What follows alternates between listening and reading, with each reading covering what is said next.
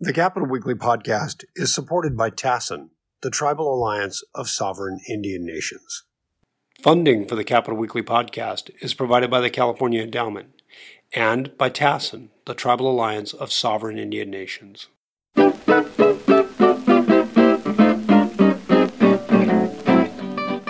Okay, take 25 of the Capital Weekly broadcast. It's John Howard. I'm joined by Tim Foster. Hello. And our special guest is Stefano Maviglio, or Steve Maviglio. Grazie. Political consultant, strategist extraordinaire, has worked for any number of important Democratic folks and probably others that we don't know about.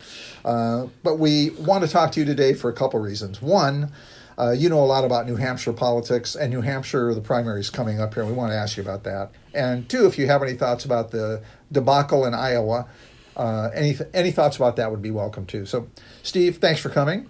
You're welcome. So we're looking now at New Hampshire. We think Pete Buttigieg has won in Iowa. It looks like he has, narrowly, and Bernie Sanders is right on his heels, and they're all in New Hampshire right now. So what can we expect out of New Hampshire? Yeah, and what is the New Hampshire primary like? Well, it's actually a primary as opposed to a caucus. You actually go into a polling booth and you mark a ballot and you walk out. Your friends don't see who you're voting for. No other campaigns can steal your vote to get you if you're not viable. None of that exists. This is like a real live election. Do they have like voting centers, or they have neighborhood precincts where you know your neighbors? There's not many cities in New Hampshire. There's like three big ones that have precincts, so to speak. But a lot of these are small towns where... What is it? Piker's Notch or something like that? Dixville Notch. Dixville Notch. Yeah, that's the first... Only Piker's Notch. Piker's Notch, no. Disqualified from New Hampshire residency. No, but a lot of the places are like the town hall. Where I lived in a town of about 2,000 people, and it was literally a one-room town hall where everybody marched in and marched out, and you saw your neighbors, and you didn't have to say who your name was when you walked in because they knew who you were. And that was that. But it was a secret ballot? Yeah, secret ballot. Yeah.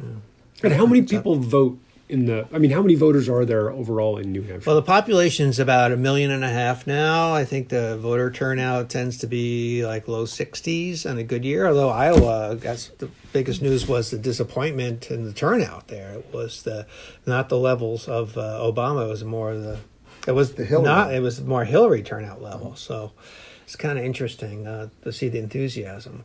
But from all we've heard about New Hampshire, we always concentrated on, at this time in the election cycle. I would have expected that turnout to be maybe in the 70s or 80s or even higher. We've had a few of those in California, not many, but with few. Yeah.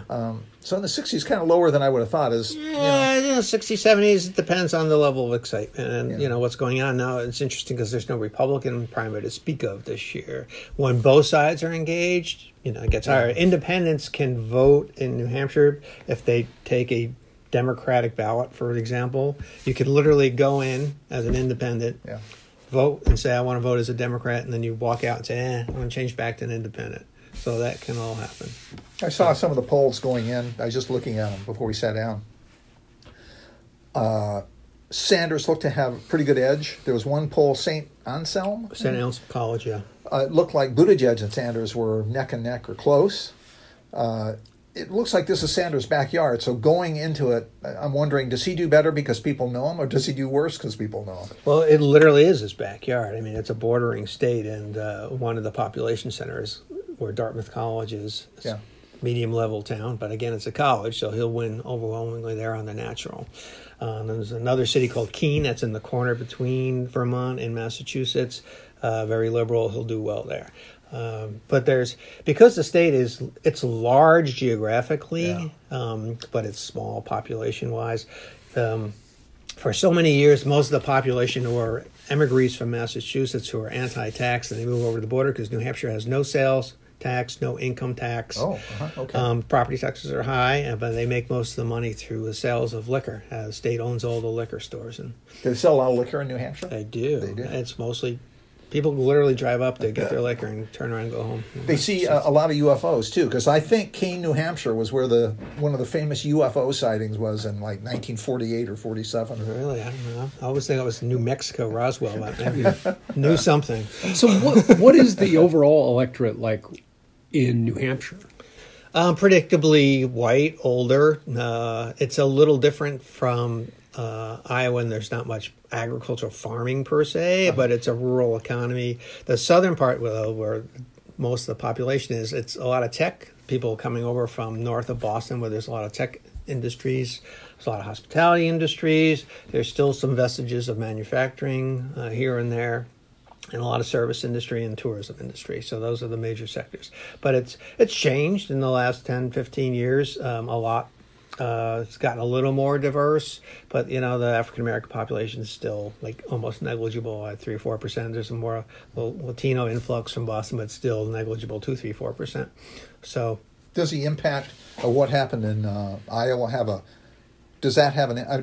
happened in Iowa, does that have an impact on New Hampshire voters? Are looking to Iowa saying, well, this is what happened there, I may change my view of Pete Buttigieg or Sanders or Elizabeth to some Warren? degree. I mean, as Iowa voters are, New Hampshire voters are fiercely defensive of their primary and wanting to see somebody literally 3-4 times. And, it's sort of a running joke. And it's true, though, because you can stand on a street corner in Concord, New Hampshire, the capital this week, and if you stood there every day, you'd see probably every candidate, probably more than once. Yeah. It's incredible. A good friend of mine grew up in New Hampshire, and when she came out here and eventually went to Stanford and became a journalist. And she said she was quite surprised when she discovered that presidential candidates didn't come to every high school. She's like, I saw every presidential candidate give a speech at my high school auditorium every 4 years. That's just how it was. Yeah. And she was really shocked that that's not how every American experienced an election. Yeah, and the media's a little different too, because most of the big population centers sit on the Massachusetts border, which is Boston TV, which is pretty expensive compared to New Hampshire TV. We have one station in the state that's in Manchester. And Manchester is most of the people are French-Canadian background, which is not your typical ethnic group. You don't hear much about the Franco-Americans and here in Sacramento, for example. Yeah. Tend to be more conservative Democrats, tend to be an older crowd. And then there's some suburban tech people that have moved in, but it's still, it's an interesting blend of people, and nothing like we see here. When you're doing campaigns there, like in California, you do a lot of TV, a lot of digital media, I would think. Mailers, I guess, but there's a lot of broadcast, emphasis on broadcast. In New Hampshire, is that the same? Are you doing more direct mail? Is it more retail? It's a mix. There's a lot more retail than we see here. Like almost every yard has a yard sign in it, with a candidate's name. And it's like you can't go down the street without seeing, a whole street covered. And there's a lot of, contact. I mean, everybody, there's so few, especially Democrats, that who they are, who they vote. You look at their voting history, it's the same people. The same people go to 10 events, and, there's a lot of influence leaders. But, people take this very serious, just like they do in Iowa. So. What is the partisan breakdown there, Democrat, Republican, Independent? It's kind of a purpley state. It went narrowly for Hillary over Trump last time, but not a lot. The legislature flip-flops between Democratic and legislative control. It's very unique. I had been in the legislature for 6 years when I was 26 years old. There's 400 members of the Assembly. Whoa! 24 in the Senate. So if you really want to kill a bill, you just need to talk to 12 people. Wait, 424? Yeah. That seems like a disparity or something. There is a disparity, but, for the large part, as I mentioned, I was 26 when I was there. The median age is 62. You get paid $100 a year. It's in the Constitution. That's how much you get. Wow. And you get gas mileage to and from your home. And it's part-time, I'm assuming? Yeah, they meet from January through the end of June, typically. And typically, it's, because nobody who has a real job can be there part-time, but full-time, essentially 3 days a week for all those months. You get a lot of real estate agents, very few attorneys, handful of them, because it's not worth their while. What was your election like when you got elected? I mean, how big was your district? The state is relatively small, and you got 400 in the lower house. Yeah. It seemed like probably a few family members and some neighbors, and you got it. Funny you mention that. But I represented a district in the Lakes Region state, which is sort of smack in the middle. I think I had about 60,000 constituents, 3 different towns. I was the first Democrat elected in, I think they said 110 years or something crazy. And the secret of my success. Uh-oh, here it comes. Listen up, everybody. Yes, aspiring New Hampshire candidates. In our communities, we didn't have garbage pickup. You literally had to take your garbage somewhere. Yeah. The town dump. So guess where I went? Where everybody came Saturday, the town dump. So I'd sit there helping people empty their garbage and handing them one of my postcards. I spent $600 on my campaign on printed postcards that I gave to them with the slogan, "More cows, less condos," because we had some development issues going on. I'd have voted for you in a heartbeat. I know, right? And there I won. Wait, so you just lost Senator Weiner. He's not endorsing you. So, okay, I don't think he fared too well in that community. Wow. So, we'll see. So how many votes did you actually end up getting? Something like, I have to think back. I think something like 2,500 or something like that. So about a third as many as Mayor Pete got in his something election. like that. Okay. It was a little slightly below South Bend population levels. But I remember, I'll never forget, because friends and family, my mom manned one of the polling booths, my girlfriend manned the other one, and I manned the third. And the first town came in, it was 3-1 Republican registration. Wait, you're a candidate. I'm the candidate. A polling booth. I'm there, right out front. I vote for me. And the first town came in, and I lost by 9 votes. The town where it was 3-1 registration, and I told the person I was working with, "Oh my God, you're going to win." I was like, "Go!" This is where it was like Soviet-style elections. The half the ballot had no Democrats for any office whatsoever. It was just Republicans. Oh, wow. And you could also vote straight ticket at the time there. What did that mean? A straight one ticket? mark at the top, and you get to vote for all the Republicans on the side. So like a complete slate, which a lot of people did. I think they outlawed that once the Democrats got back in control. But yeah, so interesting. But it is a purple state. I mean, the congressional district, there's 2 only, and they're both Democrats right now. There was until last year, the entire U.S. Senate and House delegation were all women, which is kind of interesting. It's something that both parties always have their eye on because it can go either way. And it's up front. It's front loaded. I mean, February 11th. So a lot of the media attention is on it. Is every election, there's a lot of media attention on it. It's the first primary. Yeah, listen, it's a cottage industry. I mean, Bernie's people have never left. I was thinking, I mean, I don't even know what Iowa's economy must make, $200-300 million a year, or not a year, but a cycle out of just the election. And I got to think it's somewhat similar with New Hampshire. They have to get this huge influx of money just because of this. You're right, because there was a story I remember last presidential election in 2016 talking about the revenue that was coming in to New Hampshire. It was either a TV station or radio station. WMUR is like the station. Yeah, New Hampshire. And it was a big deal. This was a huge piece of their revenue. I think they got to charge candidates maximum, at least out here I always hear that. Is that how that works? They charge, or is it ballot props you get to charge the maximum? And yeah. Candidates you have to charge the minimum. The minimum, yeah. Okay. Yeah. Guess who put that law into place? But looking at Iowa, going into New Hampshire, does Pete Buttigieg look strong in Iowa, obviously, so he's got something of a bump. Sanders has always been pretty, I think, dominant, at least as far as the polls go. But so if you look at him going into Iowa with what you see from him so far, does he have a shot? Yeah, I think so. He built an organization there early on. Typically what happens is people get winnowed out of Iowa already. Nobody's dropped out. Everybody is all in here, We're looking at the percentages that are just come in from Iowa later this afternoon here. And, people are getting double digits. Amy Klobuchar, she on the Natch might have dumped out of Iowa because she got no delegates and put almost all her research there, was from the next state. Now she's still in it. Yang's still in it. Like all these people you would expect to have dropped out, no sign of going anywhere.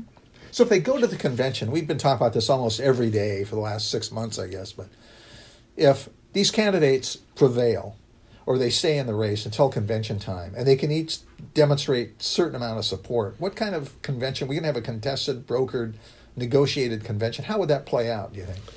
It'll be a mess, I think. I mean, it's going to depend what happens. I think largely California actually will have a role in all this because if it turns out that Bernie wins New Hampshire, which I think most people expect him to do or close to it, I guess he's got to be slightly disappointed out of Iowa.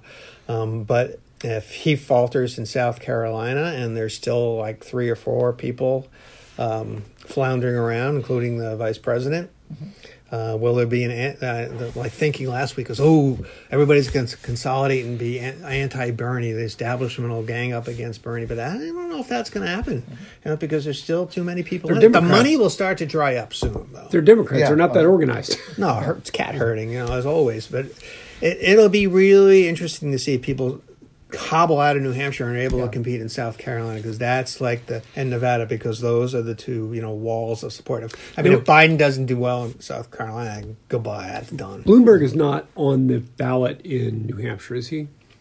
I don't know I don't think he's there. He's not competing there, so to speak. They just said that California is their Iowa, so I think that's the first time we'll see it. If you're a delegate and you go to a convention, how long are you pledged to go with your candidate? Is there first ballot and then a second ballot and go where you want, or a third ballot you go where you want? It depends, because candidates can release their delegates. Like, for example, when I was a delegate for Clinton and Obama back in that year, I was pledged to Hillary, and I told people I'm voting for Hillary no matter what happens. But at the eve, when it was inevitable that he was going to win, she released their delegates. So people like Karen Skelton, who I was a delegate with, she voted eventually for Obama. I still voted for Hillary. Okay. So, and that was if she hadn't released that, I mean, if you had a different political sense at the convention, what was going to happen? I think, I have to check the rules, but I think you can do whatever you want. Because you're an elected delegate. So. Is there a chance the convention could actually have a lock of some sort, or it gets delayed, or goes beyond the 4 or 5 days, or we have 20 or 30 votes? I think it was 24. There was 50 votes or something in Chicago. They finally came up with whoever they came up with in 24. I don't even remember now. But Adam Schiff for president. Is there? Well, actually, is there a breaker? Is there a tiebreaker out there? Is it Bloomberg? Or is maybe. I don't know. I don't think it's Bloomberg. There's enough. You've got to remember this is a Democratic Party, and he's a Republican. I don't see him being a consensus candidate just because he has a lot of money. But honestly, somebody like Adam Schiff, it is possible. If there's this ugly convention, that would be a news story. Yeah, the guy that didn't run. So looking at California now, March 3rd, you see anything out there now that we talk about California, what you think might happen? Any expectations about how California? Well, I got my first Tom Sawyer mail piece yesterday, which is kind of interesting since I worked for the guy once upon a time. I think I know who you are. But it shows he's put money in the mail early on. Bloomberg seems to be all on TV right now, but he's going to open a bunch of offices. He's hired some good staff, and they're going to make a strong go on it here. And I think he has possibility of winning. If there's still confusion and among the ranks and file, and the low information voters in particularly might see who's on TV and like this guy. He's 10-12% already here. So it's doable. That now, huh? Yeah, I think he was at 3 and 4, and then 6. I think we saw. Yeah, okay. Like, listen, Tom Steyer's at 14 in South Carolina because he's been bombing. He's second, right? Yeah, it's incredible. Wow. And like in New Hampshire, though, in Iowa, you really get to know. People can tell you the positions on candidates, which by the time they get here, you really don't have that. It's more horse race. And so that's why, for all the criticism they get for being too white and too rural and all this stuff, people really do their homework. There's not a lot of low information voters. So here's a question for you. So the conventional wisdom among the cognoscenti, whatever, is that people are going to be voting for their position. So the Warren voter and the Sanders voter are going to be really similar, and maybe the Bloomberg and the Buttigieg and Biden voter, Klobuchar voters, they would be more similar. My experience just with the people I know is that it's much more personality driven and much less. There are people who are very strategic in their voting about the positions that each candidate takes, but by and large, it seems like most of the people I know who are not political obsessives, they actually vote much more on personality. Is there any logic there? If you really put it all on paper, there's like shades of gray difference among these candidates. Okay, Bernie's the most extreme, but listen, everybody's talking about health care for all. Everybody's talking about income. They're all talking about the same thing. It's just different paths getting there. So, it's not like, I'm so anti-gun that I have to vote for this candidate. They're all good on that. So if you tick-tock the top 5 issues, healthcare is probably the one there's the most difference. But, really, at the end of the day, none of this stuff is going to get through the U.S. Senate unless we get 52, 60 votes, whatever, 60 votes for break a filibuster. So, they can talk big talk, but reality, if one of these people get in there, and hopefully they will, what they actually are able to pass is not going to be nothing like what they're talking about. So why don't we get the best candidate to beat Trump. That's my sort of Well, mantra. most Californians will never meet the candidates or see them in person like you might see in New Hampshire or Iowa. So, and it's not that great, by the way, when you see them. in fact, they might lose votes. So going on TV, it seems to me TV is so critical out here. So if you can't get on TV out here enough, can you even compete with somebody like a Bloomberg or a Steyer who have had gazillions of dollars and blow them on ads? Yeah, I mean, it'll be a momentum play, I think, for the large part. Except Yeah. Bernie, Bernie's campaign, once again, is investing in a ground game. They have opened offices throughout the state. They knock on doors. Like the California Nurses Association knocked on doors for 2 years under their name to get names of people who support health care for all. I'm sure they handed over that list. So, I mean, they're also doing some serious Latino outreach here in California. Yeah. So, they have a little different tilt on things. But, yeah, I mean, the name of the game is getting on TV. Well, a lot of the candidates, they seem to do well with younger people, but Bernie, the old crotchety FUD, seems to be doing really well with younger people. What's that about? Yeah, go figure. I just don't get it. I think, He's a revolutionary, I think. I do think his positions really resonate. I think that these are people who have grown up watching the economy collapse. They don't have a lot of faith in capitalism because of what happened in 2007, and somebody's saying, "Hey, we're gonna punish the bankers. We're gonna punish the people that caused this. We're gonna get everyone health care. We're gonna have you get safety free net." health care, you get free education, Yeah. you get a free car. I mean, what's I mean, that's going to appeal to young people. John, it's a Yugo. It's a Yugo, yeah. Yeah, but I mean, how many? I went to college. I don't think I knew about what it took to get a bill through the United States Senate. I had no idea it took 60 votes, and I thought I could say this and it might come true. And so, but I think you're right about the personality. I mean, look at Trump when he ran. Yeah. Nobody knew what he stood for. He didn't stand for anything, but he still won. It was a pure personality play. What do you see as their preferences and personality? Is there any perfect presidential candidate out there, who a certain age, certain demographic, certain appearance? I don't know. Who would the perfect candidate be if it was a robot you could make? Yeah, you can chisel somebody out. There's so many different factors that play in that now. Yeah. A lot of people just want a woman to run, period. They won't vote for anybody else. Like I saw somebody who was a member of the state Democratic Committee, heads the Environmental Caucus, tweeted the other day, #no old white man. I mean, okay.